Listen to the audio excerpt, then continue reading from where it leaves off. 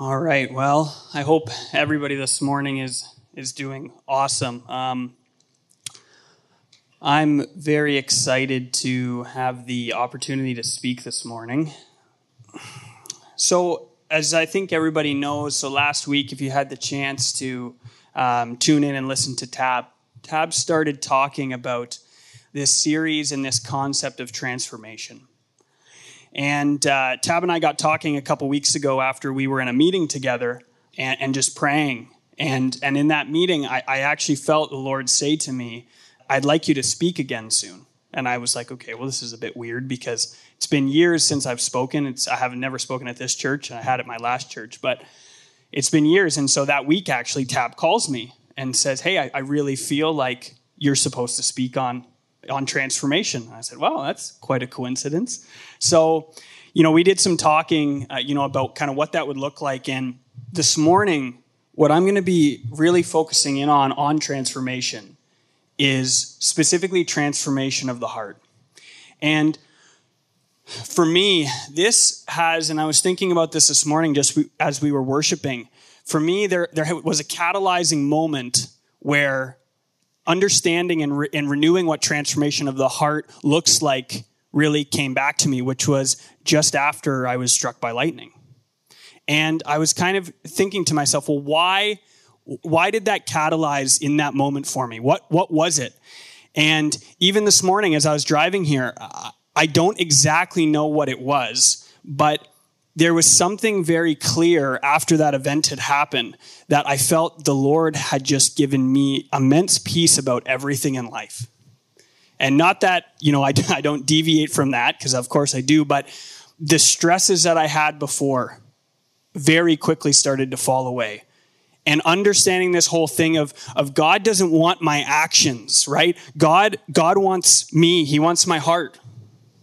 Right? And then there was this song that came out a few months ago by Elevation in Maverick City called Come Again. Go listen to it, please. And the bridge goes like this. It's not a building you want to fill. It's my heart. This empty space. It's what you've wanted all along. That bridge right there and that set of words just broke something in me. And I don't know why, but as I started digging into these things and getting back into what I'm going to talk about this morning of Nehemiah, really in focusing in on Nehemiah kind of as a prophetic book, it just started connecting that, Lord, transformation is not about actions. It's not about behaviors. You want to transform our hearts. You want our hearts. So that's what we're going to talk about this morning. So before we really get into some of the meat of that, I'm just going to pray before we do. Lord, thank you for everything that you've done for us. Lord, thank you for everything that you want to give us and how you so tenderly walk us along this journey. And Lord, I pray right now, just like we sang this morning, Lord, I pray you would breathe your breath into our lungs this morning. And Holy Spirit, I pray that your Spirit would be so evident in the homes of people right now. And when they listen, Lord, I pray that your Spirit would just come and start to move in people's hearts, Lord, because that is where true transformation is found. Thank you, Lord. All right, let's see if this technology of this clicker works. Yeah, we're good. Okay, so before we kind of get into, talking about this concept around transformation of the heart, I think it's very important that we determine and define what transformation actually is and why transformation is important. Because I think there's a lot of definitions and ways that we would look at transformation that's very different. And so I think the first part to talk about is why is transformation important, right? So we're supposed to be transformed, right, to be more like Christ. But why? And it's not just because that's how God wants us to act. It's actually, in my opinion, transformation is for the kingdom, right? It's for the proclamation of the kingdom and this realization that it's not about waiting till we die to see the kingdom of God. That Jesus came not just to say that our sins were forgiven when he died on the cross, that was part of it, but the gospel is actually about the proclamation of the kingdom. right? It's not just that our sins are taken care of. It's about that God is here now and wants to move in our lives now. And so it's transformation, not for the sake of salvation or for the sake of morality or for the sake of even, frankly, being more like Jesus. It's actually transformation for the sake of the kingdom in terms of our hearts, right? And as he transforms our hearts, our actions begin to become like Jesus, right? So, I think that's very important for me is that, transformation is not just about actions. And so I think that's really a lot of the times the way that we perceive it, right? We think transformation is about changing how our brains are hardwired to do the right things, right? And actually, the way that I would look at transformation is saying that true transformation is more like a transfusion of the heart. And when I say that, when we, if you think of what a transfusion is, like a blood transfusion, right? It's when somebody else's blood is given to you, right? And that's where I think transformation lies, is that when the Spirit of God exchanges our heart for his heart. There's an exchange that happens in transformation. And one of the verses that I think puts this so well is in Ezekiel 36. And it says, I will give you a new heart, and I'll put a new spirit in you. I will remove from you your heart of stone and give you a heart of flesh. And I will put my spirit in you and move you to follow my decrees and be careful to keep my laws. This, for me, catalyzes transformation.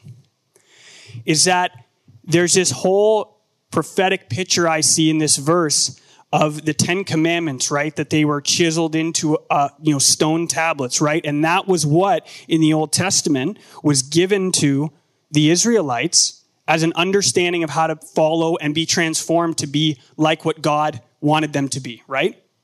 And Ezekiel takes this concept and he says, no, in the new days, I want to put my spirit in you. I want to remove your heart of stone that I have to chisel into and beat to death. And I want to give you a heart of flesh that I can touch very softly and break you for the things of the kingdom. Right? This is where transformation begins. In an ability to soften our hearts and let the Lord touch us tenderly, and we change and feel it immediately. Not that he has to come in there with a jackhammer to write his decrees and laws on our hearts. And that is through the Holy Spirit, that we get a new heart, right? As Paul says, we're a new creation when we become in Christ, right? So, kind of flipping over to, Nehemiah and how I think that these connect. Nehemiah, to me, has been a book that has been very important to me and marked me for a long time. And this morning, what I want to focus on with Nehemiah is kind of the overarching prophetic understanding and how this book relates to transformation. Because I think that there's three main parts of Nehemiah that give us a great model to understand and better enter into transformation.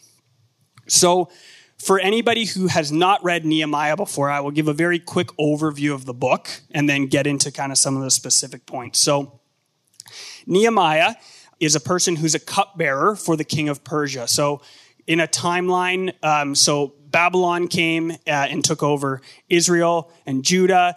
Babylon at this point has actually been defeated and Persia is now reigning, but there are still a lot of Israelites in exile. Not all of them, but a lot of them are still in exile. So Nehemiah is a cupbearer to the king of Persia. So as a cupbearer, that was actually a very high-ranking position in the government. So the fact that he was an outsider, but he was doing this, he already had a lot of favor with the king, right? So he was a cupbearer, and he hears of the ruin that Jerusalem is in chapter 1, and immediately when he hears of this ruin, he falls down and weeps for days, it says.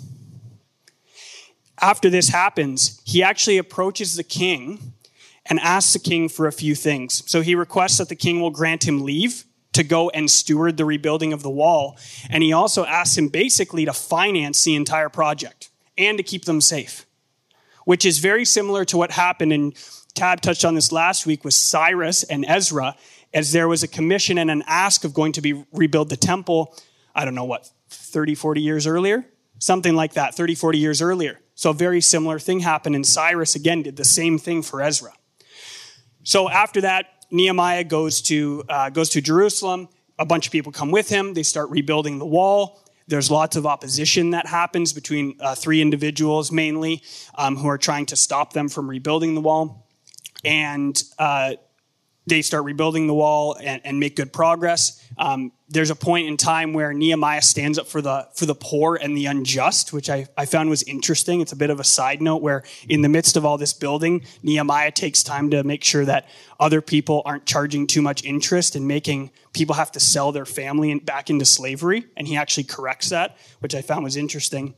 And then there's lots of progress made on the wall. And then kind of the end of Nehemiah, and then this kind of ties into Ezra 7, and Ezra and Nehemiah are very similar books. They talk about the same thing. So at the end of Nehemiah, Ezra comes in, who's a priest, and he reads the law. And the people are very broken by what they hear. And it turns into mass confession and what you would almost call a bit of a revival that starts happening within Jerusalem, right? And so that's kind of the book of Nehemiah in a nutshell. So the first part that happens in Nehemiah, and I love this icon that I found, by the way, because it has a lightning bolt in it. It's fantastic. So in chapter 1 of Nehemiah, there's a movement of his heart towards the brokenness of Jerusalem, right? And it wasn't just the walls of Jerusalem that were in disarray, but it was the hearts of the Israelites. So prophetically, there was something practical that was broken, but you see as they go through this process in Ezra reading the law and seeing what happens is there was a brokenness of their hearts. There was a lack of understanding who God was and what he had called them to, right? So that's kind of the one main part of Nehemiah. And I think this is very important for us to remember is that in transformation, when we are being transformed, I believe that it always has to start with a movement of our hearts aligning to God's hearts. And so I think that that's one thing where we need to be very aware in the process of transformation that it doesn't default to us assessing our brains and our actions only, but that we need to soften our hearts and be willing to let God come in and speak to us. The next portion of Nehemiah, where he goes and requests something from the king. Nehemiah didn't just have his heart broken and moved, but he actually did something with that. It's not enough that we just have our hearts broken and moved by the Father, but we actually have to get off our butts and move our feet. And this is where there's a lot of risk that happens in this movement of our feet. Right? You got to think, what was Nehemiah going and requesting? He was going to the king of a foreign country that he was not belonging to. And he was probably putting his life on the line, putting his job on the line for sure, and risking a lot to request the things of the king that he was going to request. But he knew that the Lord had favor on him. And I'll touch on it a little bit later, but he was afraid. Nehemiah writes that he was afraid of going and making this request. So there's a movement of his feet that happens after there's a moving of his heart. And then the third thing that happens is that there's a movement in other people's hearts. That Nehemiah starts to catalyze what he felt the Lord saying to him and the action that he took and bringing others into this narrative that God was calling the Israelites back into, which again was not about a wall. The wall was a prophetic picture of the ruin of the people and their hearts, right? So he calls them back into this and they follow. And they also then risk their lives rebuilding the wall. As you see throughout Nehemiah, they're working with one hand and, building bricks in a wall, and then they have a sword in the other hand because of the opposition that they were facing, right? So there was obviously a movement in their hearts as well to risk those things to rebuild the wall. And so through Nehemiah and other things that I'm going to highlight, this is kind of where I landed. And it might be a little bit controversial because I know the word emotion sometimes rubs people the wrong way, but I'm going to get into it a little bit. So I believe that true transformation is driven by emotion and activated through risky action. True transformation is driven by emotion and activated by risky action. So the first part of that, emotion that is grounded in Scripture. So I believe that when it comes to the word emotion, you probably had one of two responses to that. You probably either got a little bit uncomfortable when I said the word emotion, or you were like, yes, that's exactly how I love to feel life, very emotionally, and it's right down my alley. And I think that's where there's really two camps here, right? There's people who would maybe default to saying, no, emotion is not a good thing to show. Emotion can lead me astray. How could I trust my emotions because they've done so many bad things to me in the past, right? Which again, that is grounded in Scripture is for you people who feel that way, right? Our emotion needs to be grounded in an understanding of Scripture of who we are and who God is. But as I'll highlight in a few scriptures, emotion almost always is something that happens prior to transformation in many different scenarios scripturally. So first, in Nehemiah 8, 5, and 6, like I was saying before, when Ezra came and started preaching, it says, Ezra opened the book. All the people could see because he was standing above them. And as he opened it, the people stood up.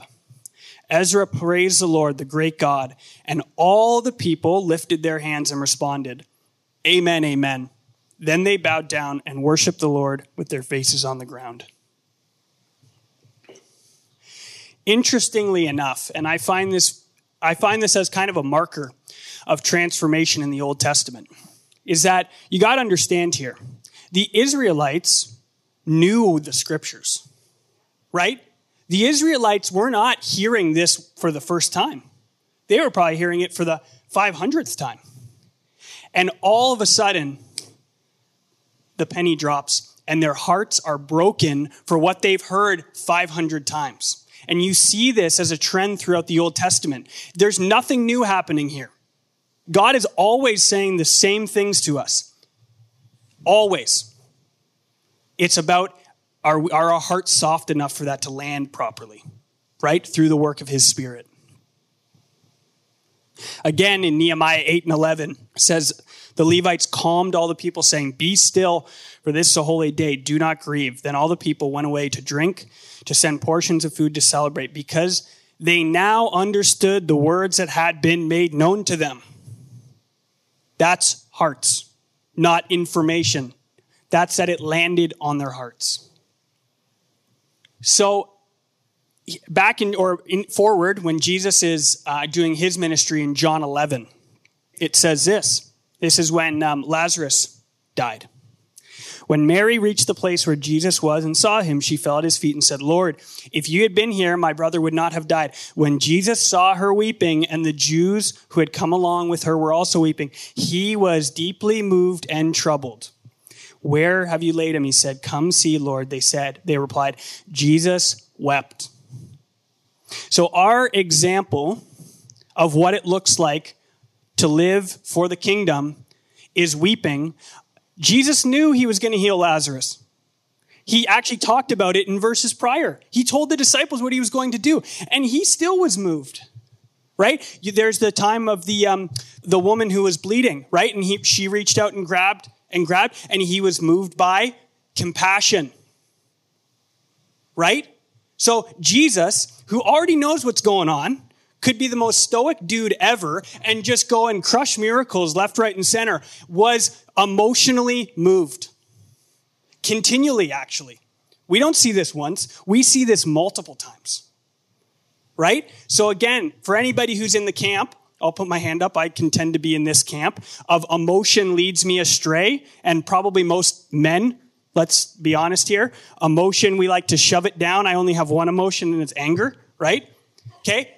Men and women who fall into this category, we need to understand, and again, it's not about weeping, it's not about that, but if we resist our hearts to be moved, we will not be transformed into the leaders that we need to be for our families, for our communities, right? I just found that so awesome that Jesus is moved in the same way that normal people like Nehemiah are moved in, right? And then again, in Acts 9, where it talks about Saul and his conversion, it says, then Ananias went to the house and entered it, placing his hands on Saul. He said, Brother Saul, the Lord Jesus, who appeared to you on the road as you were coming here, has sent me so that you may see again and be filled with the Holy Spirit. Immediately, something like scales fell from Saul's eyes and he could see again. He got up and was baptized.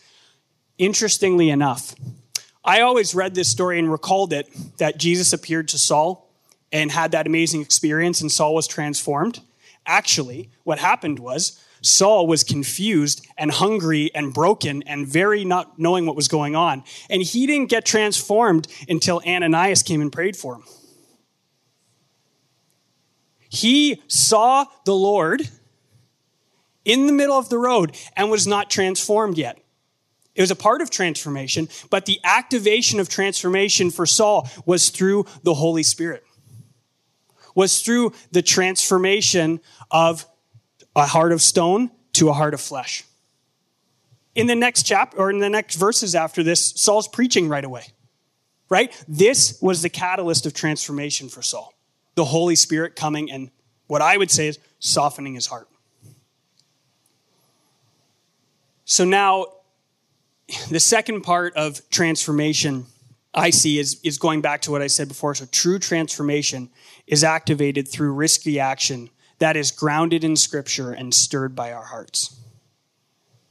If we hop over to Nehemiah again, like I briefly said before, this is Nehemiah 2, when he goes to ask the king after his heart has been broken for what's happening in Jerusalem.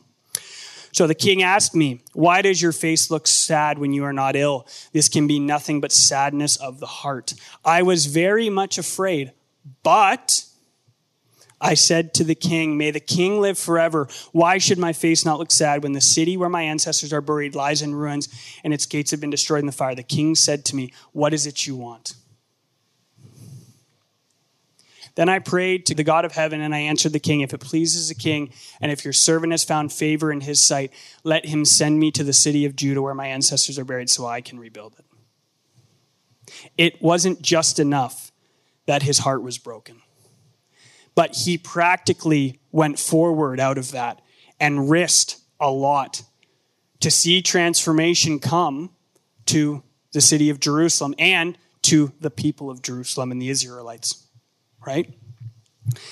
And so, this is where, going through this concept of transformation, I wasn't going to touch on this, but I think it's important because I was wrestling with, I can't remember exactly where it is, but Paul talks about in the New Testament of be transformed by the renewing of your mind, right? And I was kind of wrestling a little bit because I actually don't see the renewing of your mind being a catalyst of transformation in the scriptures, practically speaking. And I think, it's important to understand that Paul was speaking to a Greek audience, right? Who is very, tied up in philosophy and philosophers in that time. And so I really believe that it doesn't contradict this, right? I believe that was a specific message for a specific type of people who were doing a certain type of thinking. And, that's how they went through society, right? So at the end of the day, this is kind of information may cause new believing, while emotion ignites new behaving, right? It's very clear to me, and I'm sure you've experienced this in your lives, that maybe there's something you struggle with that you want to change, right? And you go about every which way of trying to change it yourselves. Oftentimes, I don't think it works at all, or it's incredibly unsustainable, and you find yourself falling right back into those same patterns that you always have because you tried to do it through rewiring of your brain and new information, right? What the Lord says in Ezekiel 36 is that when he removes our heart of stone and gives us a heart of flesh, he puts our spirit in us, and that is what moves us to follow his decrees and to keep his laws. That transformation has nothing to do, frankly, with your ability to behave differently, but it has everything to do with your willingness to enter into a heart transformation with the Lord. And I believe that at some level, we all know this to be true, but this is a very painful and scary process to enter into because it's very raw, it's very telling, and it is extremely risky. Because when we have an exchange of our heart of stone and the Lord gives us a heart of flesh, we're often called into risky action, which we may or may not want to enter into. Right? For me personally, one of the things that before I was struck by lightning that I struggled with a lot was finances. And really that comes down to I did not trust God to actually take care of us. Right? I didn't trust God that he actually was going to provide for us. So therefore, I needed to hold those things tight because it was mine to manage, not his. And so after I got struck by lightning, practically speaking for me, that just does not matter to me anymore. Every once in a while it creeps up, but very, very infrequently. And that's because I believe that the Lord transformed my heart of stone around money and gave me a renewed heart of generosity. And now, because Emily and I have a heart of generosity, the Lord has moved us more in the past 6 months to be generous than he ever has. And it's not a begrudging thing, right? It's a get to. It's not a I have to. It's not a, well, Jesus would have done it, so I should probably give away all my money, right? It's a we get to bless people. We get to enter into this thing. So I think the big thing that I want to leave you all with is really, if you are looking to be transformed and you're looking to enter into a new season with the Lord, it all starts with a transformation of our heart of stone for a heart of flesh. And the only way that that happens is through the work of the Holy Spirit. And so if you're at home and watching this live or as a recording after or whatever, I'm going to ask you to close your eyes. And if you're comfortable, just raise your hands, as just a sign of receiving and openness. And I'm just going to pray for the Holy Spirit to come. Because if he doesn't come, transformation will not happen. If he doesn't invade your life, transformation will not happen. You might strive for behavioral transformation, but transformation for the sake of the kingdom will not happen without the moving of the Holy Spirit. So Lord, would you come? Holy Spirit, we are lost without you. We are like the Israelites who wandered for 40 years without you. We think we're striving. We think we're going for the right things. We think we're, making progress, but we're actually just walking around in circles. And Lord, you've said that transformation is about our hearts, Lord. That's what you want. You want our hearts, Lord. And we know that when you have our hearts, that causes new behaving. But new behaving is not what we're after. We're after new understanding of who you are. We're after a revelation of what it looks like to have a heart of flesh. We're after being open to be broken so much that you can have our money, you can have our time, you can have whatever you want, Lord, because we will hear and understand what you're asking us, Lord. So Holy Spirit, would you come? Would you break through? Would you invade people's houses right now? For the sake of your kingdom. For the sake of proclaiming to people who don't know you that your kingdom is here now, that it's not about what happens when we die, if we go to heaven or hell or any of that, Lord. It's about your kingdom is here now. And that we want to enter in to who you are and what you have for people today.